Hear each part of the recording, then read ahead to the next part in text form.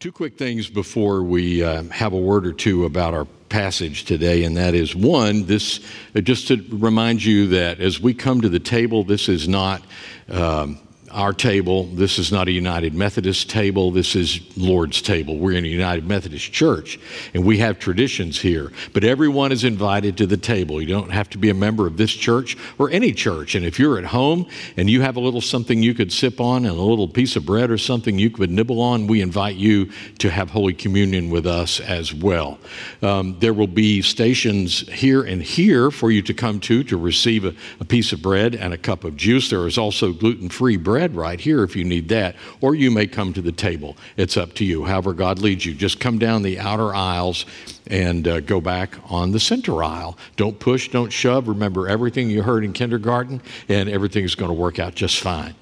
The other thing is, we've been talking for weeks now about this church conference that's going to happen on June 18th, and we have tried every way in the world we can think of to get all that information out.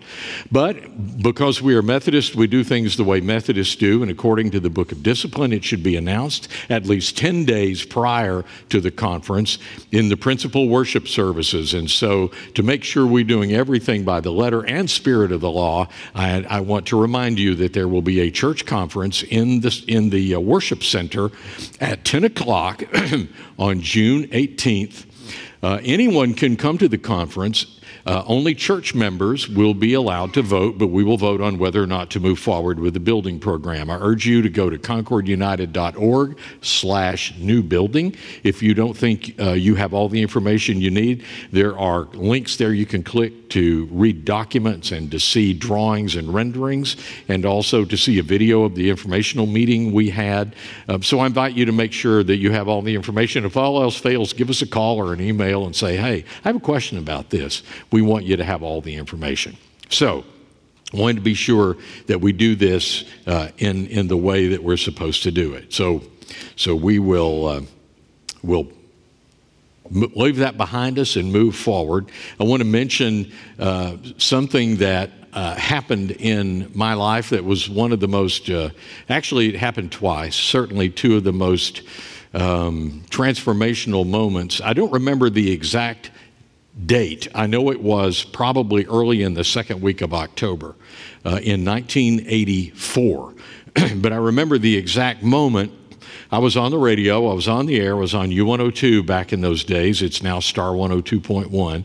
And when you're on the air, we had a traffic light in the control room. And when the red light flashed, that meant the hotline was ringing. And we had a hotline so that the program director or the general manager or another DJ could call if there happened to be official business, because it's impossible to call a radio station. People are constantly calling, requesting songs. It's a line, or for contests, it's always busy. But that way you could always get through on that hotline. All of our significant others also had the hotline number. And on that particular day, I was working in the afternoons at that time, 3 to 7, and the hotline flashed, and I thought, okay, I've either said something I shouldn't have said, played a record that I shouldn't have played, because Big Brother's always listening, and I picked up the phone, and it was Lynn. And I knew that Lynn, earlier in the day, had an appointment with her doctor because we suspected that she might be great with child. And I'll never forget answering the phone, hello, and all she said to me was, "Hi, Daddy." And my knees buckled, and my heart absolutely melted. And I had this feeling I'd never experienced before in my life, but have experienced over and over and over again in the ensuing years. We didn't know if it would be a boy or a girl. We had no idea. We had some names picked out. We didn't know. But I knew this, that I had experienced love for this child unlike any love that I have ever experienced in my life. And I would say that in front of Lynn, and she would say the same thing to me. I love Lynn desperately. Always have, and I always will. But it's different. This is the child that through the miracle of birth that God gave us as this gift, that we were going to have a baby. And I developed this immediate love for her that I had never experienced before. Lauren would find that love in the first moments of her life, and as she grew, she would grow to understand that love. And hopefully the love would form her and shape her, and she would grow strong and secure in that love. But at that moment, she knew nothing about it, and yet the love was there. And with that, I began this new sermon series we're launching into that I'm really excited about getting to be a part of, at least part of it, called Surprised by God. God surprises us at every corner if we're willing to open our eyes and open our hearts and look and see and know how good He is. And today we're going to talk about how God surprises us with love. And we've heard it over and over again that God loved us first. But today we're going to look at the scripture that actually says that and talk about it for just a minute before we come to this table, because this is the greatest expression of that love, in my opinion, or it represents certainly the greatest expression of God's love. So we're going to pour into that a bit. So the first thing I want to do is read a passage for you, and it's 1 John chapter 4, verses 7 through 12, and then we'll add verse 16 and verse 19 to that so that we can keep really tightly focused on this idea of God's love. And this is so crucial. I have said this over and over, and I unapologetically say it again, and that is that the single most important thing that any human being can learn in his or her lifetime is that God loves them. There is nothing we can learn more important than that, because understanding that God loves us in spite of who we've been or where we've been or what we've done or what we've said or how many times we've turned our back on God or how many times we've just said, I'm not interested, I'm going to do this my own way. No, it doesn't matter. Through all of that, God loves us. And if we can ever latch onto that one reality, then it starts changing our life, our attitudes, our actions, our thoughts, our speech. So with that in mind, I want to read this passage for you as John writes this letter to the church. Dear friends, let us love one another, for love comes from God. Everyone who loves has been born of God and knows God. Whoever does not love does not know God, because God is love. This is how God showed His love among us. He sent His one and only Son into the world that we might live through Him. This is love, not that we loved God, but that He loved us and sent His Son as an atoning sacrifice for our sins. Dear friends, since God loved us, we also ought to love one another. Hallelujah. No one has ever seen God, but if we love one another, God lives in us, and His love is made complete in us. And so we know and rely on the love God has for us. God is love. Whoever lives in love lives in God, and God in them. We love because He first loved us. Let's pray for a moment. Almighty God, this is indeed the best news in the universe. And so we thank you, O God, for your written word that always reveals to us, in fact, your living word, Jesus the Christ, who is the bringer of this incredible love. Help us, O God, to see in this moment the truth of that love and the reality that it can change our lives forever on an ongoing basis. In Jesus' name we pray. Amen. Okay, I thought, to work through this before we come to the table, we'd get all Wesleyan and Methodisty for a minute, because it's always a good idea to do that. John Wesley had this great, in fact, I think it's the greatest interpretation of God's love that I've certainly ever read or tried to understand. And it's the way he understands grace. And remember that all this grace that we talk about, the amazing grace, how sweet the sound, grace, marvelous grace, this grace we sing about. Grace flows out of that love. The love was the wellspring of that grace, and grace is the way that love impacts us in very specific ways. And John Wesley had this beautiful way of talking about grace, and he talked about prevenient grace, which is the grace that comes before, the grace that's always going out before us and before God. Justifying grace, which is the grace that sort of erases our slate whenever we determine that we believe in Christ and we are going to accept Him as our Savior. That's the grace that's, as I've said many times also, justifying grace comes from a Greek word, a secular Greek word that was used in the print world. If you have justification on your computer, and you do if you have Word, Microsoft Word, or you justify by lining up either left or right or both. Most of us left justify. It means put in right alignment. And justifying grace is the grace that puts us in a right alignment with God. And then sanctifying grace is simply the grace, the way we understand God's love, that will meet us exactly where we are with all of our baggage and all of our stuff, but will not leave us that way if we will work with that grace to, as John Wesley would say, and and at annual conference during the ordination service this week, they will be asked, are you going on to perfection in this life? And perfection, you think of that word as completeness. And that's what sanctification is. It's us moving toward becoming complete in Christ Jesus. So let's talk about that for a minute, the way it reflects on God's love and the way we try to understand that for a minute. Prevenient grace, that's the grace that goes before, or if you will, the grace that comes first.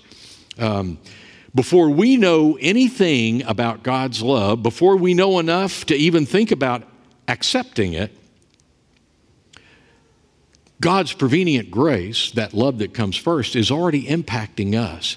The love that Lynn had for Lauren and then also for Christy, and I would say that's certainly true for both of our daughters, the love that she had for them before they were anything more than those first gathering of cells. She took care of herself. She did everything she could, and that impacted their life after they were born. She tried to eat the right things and get enough sleep and get exercise and get proper prenatal care and do all the things that she needed to do before Lauren ever knew anything about it. And that prevenient grace is like that. Hopefully, all children are born into that loving relationship. But we know that's not the case. We know, and having a daughter that works in the NICU at UT Hospital where little babies come in that are drug addicted and they have to try to wean them off of it. We know that not every baby is born into the world, into a loving, nurturing environment. But we know this. Every single human being who is born again into this perfect environment where this love that came first will impact them in a way they never imagined before it ever happens. Imagine how, if you think about how much we love a child, when I think about how much we loved Lauren and Christy before we ever knew they were Lauren or Christy, we didn't know if they were going to be boys or girls, it didn't matter. There was a baby coming. A life had been created, and there was a love there. Imagine how the one who created us, that we could experience that, imagine how God experiences it. Imagine how back before, whenever the beginning was, whenever God first conceived of you, and He knew about you a long time ago, before the foundations of the earth, He knew about you and who you were going to be. You were on His mind and in His heart. Imagine how He felt about you. And you know what? All that love in the universe proceeds from the heart of God. And He wants us to feel that and know it and hear it so that it can impact our life. Love is God's heartbeat in the world. A heartbeat is what takes all those nutrients and all those things that our body needs and gets it everywhere it's supposed to go when everything is working properly in just the right proportions so that we are nurtured and sustained. And that's what God's love does in the world. His heartbeat sends that love out into you and me and into all places in the universe to do what only God's love can do. And it draws us toward Him even before we know anything about it. I saw an article about Columbia Records, and I had a friend when I was back in the radio business. His name was Mike Martucci, and he was the director of promotion for adult contemporary radio. And once Lynn and I were in New York, and we went out to dinner with Mike and one of his assistants at a really, really nice Italian restaurant in New York. And Mike was notorious for being able to play the spoons, and that's what prompted this. So we were there, it's a very fancy Italian restaurant, but there was a couple there, and they had a little boy. And the little boy kept looking over at us, and Mike loved kids. He had two of his own. They were grown. And so Mike said, "Watch this." And Mike takes two spoons off the table, and he starts playing the spoons very rhythmically. And the little boy noticed, and he kept looking. And I looked at Mike and smiled, and he said, "Just wait." And so Mike, he didn't know these people. He's just playing the spoons. And this little guy got up from his seat at the table and started walking over toward Mike. And in just a minute, he was standing there with his mouth just hanging open, watching Mike play the spoons. And when Mike finished, the little guy gave him a hug. And the whole restaurant stopped for this. It was so beautiful because the rhythm that Mike played on those spoons was absolutely irresistible to the little guy. And he came in and he came over to him and gave Mike a hug. Now, our Wesleyan theology tells us that God's prevenient grace, his heartbeat, this rhythm that draws us toward him, is resistible. We can say no because God created us in freedom, and we believe that as Methodists, that we are free to accept or free to reject. But this prevenient grace, this heartbeat of God in the world, beats a rhythm that resonates with us. And we can put it away, we can put it aside and go, no, I don't think so. But it's hard. That's why everyone is drawn toward God at one time or another. It doesn't matter if we understand it or not. We're drawn toward that because that heartbeat of love resonates inside us at some level. Prevenient grace is that love that comes before us, as the Scripture says. God loved us. This is love, not that we loved God, but that God loved us. And see, that's why he gets past. That's why it gets past our past, because he made up his mind to love us before we ever had a chance to mess up. And Lauren and Christy aren't perfect. They've made mistakes. We've all made mistakes, but our love for them has never wavered because that love was, to quote Stevie Wonder's, signed, sealed, and delivered before they were ever delivered. We love them. God's love for you and for me is a done deal.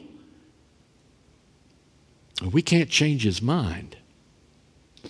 So let's talk about what comes next. God's justifying grace, the grace that wipes our slate clean and changes our relationship with God. And we go back to this. Dear friends, since God so loved us, we also ought to love one another. This is how God showed his love among us. Quoted the wrong verse. This is how God showed his love among us. He sent his one and only Son into the world that we might live through him. Whenever God looks at us when we are in Christ Jesus, he doesn't see all that stuff. Even the stuff from last night or the stuff from earlier this morning. He sees his Son standing with us. And he loves us. And we are justified, put in a right alignment. Nothing we can do to earn that. He just does it because of that love that goes before. That heartbeat. Once we allow that heartbeat to then become ours, then we are justified. I mean, Jesus came so that we could at least get a glimpse of what that. We can't. we can't imagine what God's love is like, the depth, the width. But Jesus came so that we could see it in real time in flesh and blood and find some understanding of what it is. Think of the ocean. You know, God knows every drop of water in every ocean. He knows how deep all the trenches are. He knows every creature that lives above and below and on top of that water. And He knows every grain of sand on all the beaches that the waves wash over. He knows all of that. Now, for us, when we go to the ocean, we can stand there and look at that little bit of it. If we go to the Atlantic Beach and we go to Myrtle Beach, for instance, we can see, that little part of the beach, and we can get a glimpse. We can get some idea as we look out at the horizon and see nothing but water. And we can even wade a little bit and let it come and wash over our feet. Or we can even get on a boogie board and go out and ride a wave back into the shore. We can participate in the love, even though we have no conception of how big it really is. Yeah, we can look at it on a map and gain some idea, but we can't comprehend that. But we can still participate in it. And that's what Jesus came to show us. That's that justifying love where we start to participate in it. And that heartbeat starts to beat stronger inside of us. The heartbeat of God, that is love in the world. God's love is not an abstract principle. It is anchored, defined, and revealed in the giving of His Son. We can see, actually, a glimpse of the totality of that love in Christ's sacrifice for you and me. Hallelujah. And then there's sanctifying grace. And sanctifying grace is simply that grace that refuses to let us stay the way we are. It's when we agree then to not resist anymore and allow ourselves to be drawn toward God through that prevenient grace. And suddenly we begin to participate in it by pledging faith in Jesus Christ and inviting Him into our life to start making changes. Then we are justified with God, put in right alignment. And then the sanctification begins. And it's simply us operating in cooperation with the Holy Spirit to let Him make us less like our old self and more like Jesus. Put in a nutshell, that's what sanctification is. It simply means set aside. Just a church word that means set aside.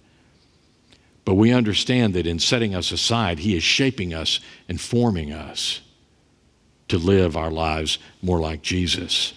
And when we love, which we're called to do, we are called to respond with our own love. When we love as God loves, we provide an echo of that original heartbeat that produced the rhythm in our life and the echo that then comes through our life that others see and feel can bring them to new life through the God who creates the echo, the heartbeat. I read this story. It's been 2 or 3 years ago, but it came to mind this week, and I wanted to share it again.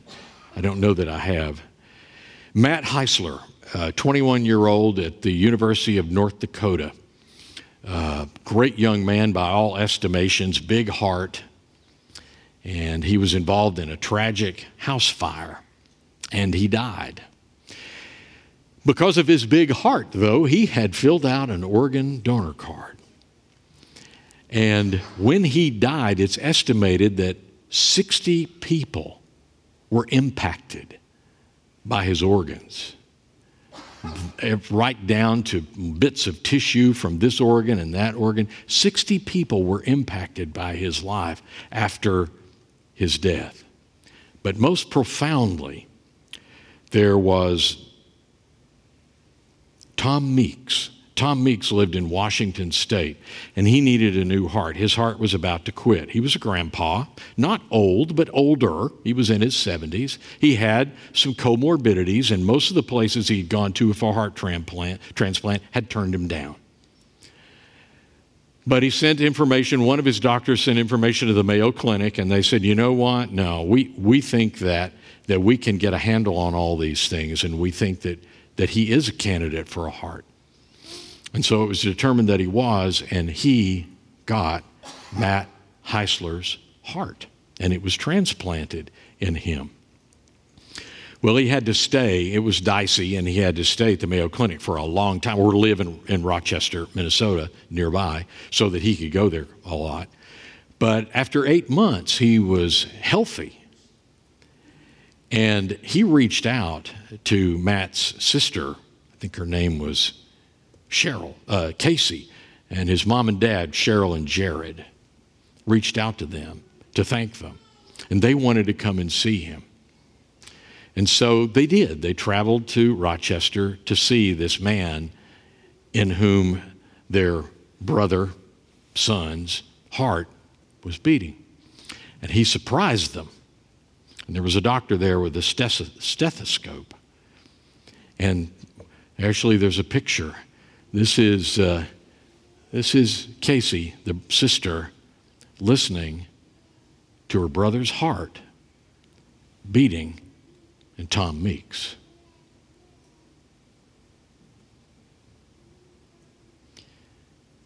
That heartbeat he shared changed somebody's life. This is what God does in Christ Jesus. He loved us first, loved us so much that he gave his son so that his heartbeat could be transplanted in you and in me. This is the depth of love. God's heartbeat implanted in us marks the first day of the rest of our new life. And I think it can happen every day.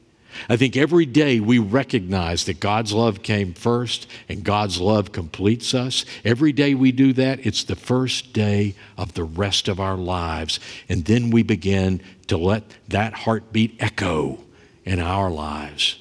And we may not have a chance to do anything as profoundly generous as give our body away to somebody else. Maybe many of you have signed donor cards. Maybe it won't be quite that dramatic. But you know what? You can do it with a handshake, a smile, a hug, a phone call, a text, a lunch, a coffee. I don't know. Lots of ways to share that echo with someone else so that they may catch that rhythm and that they may be drawn toward God through us. That's how this works. It's all God. We just respond to this love by loving others. And in that way, we love him back. And it creates this feedback loop. And our heartbeat, his heartbeat in us gets stronger. And then the echo of that heartbeat gets stronger so that others may hear and see. When we come to this table, I pray that we will all take this opportunity to let our hearts get back in rhythm. You know, over across the way in the contemporary worship, our drummer plays to a click track. Our drummer has a click in his ear, click with the tempo of the song that we want to play. Click, click, click. And that tempo is what keeps everybody together, no matter what they're playing or singing. And we all stay on the exact same tempo, and we can play the music much more beautifully if we're together like that. That's God's heartbeat beating in us, synced up. And we make beautiful music with God that others will hear, and it will change them too. Let us pray. Almighty God, we thank you for your love that came first, for your love that changes us now and forever.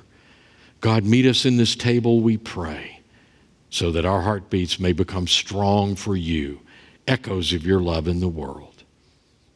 In Jesus' name we pray. Amen. Thank you for listening to this sermon from Concord United Methodist Church. This podcast is a ministry of Concord United, and we would love to hear from you.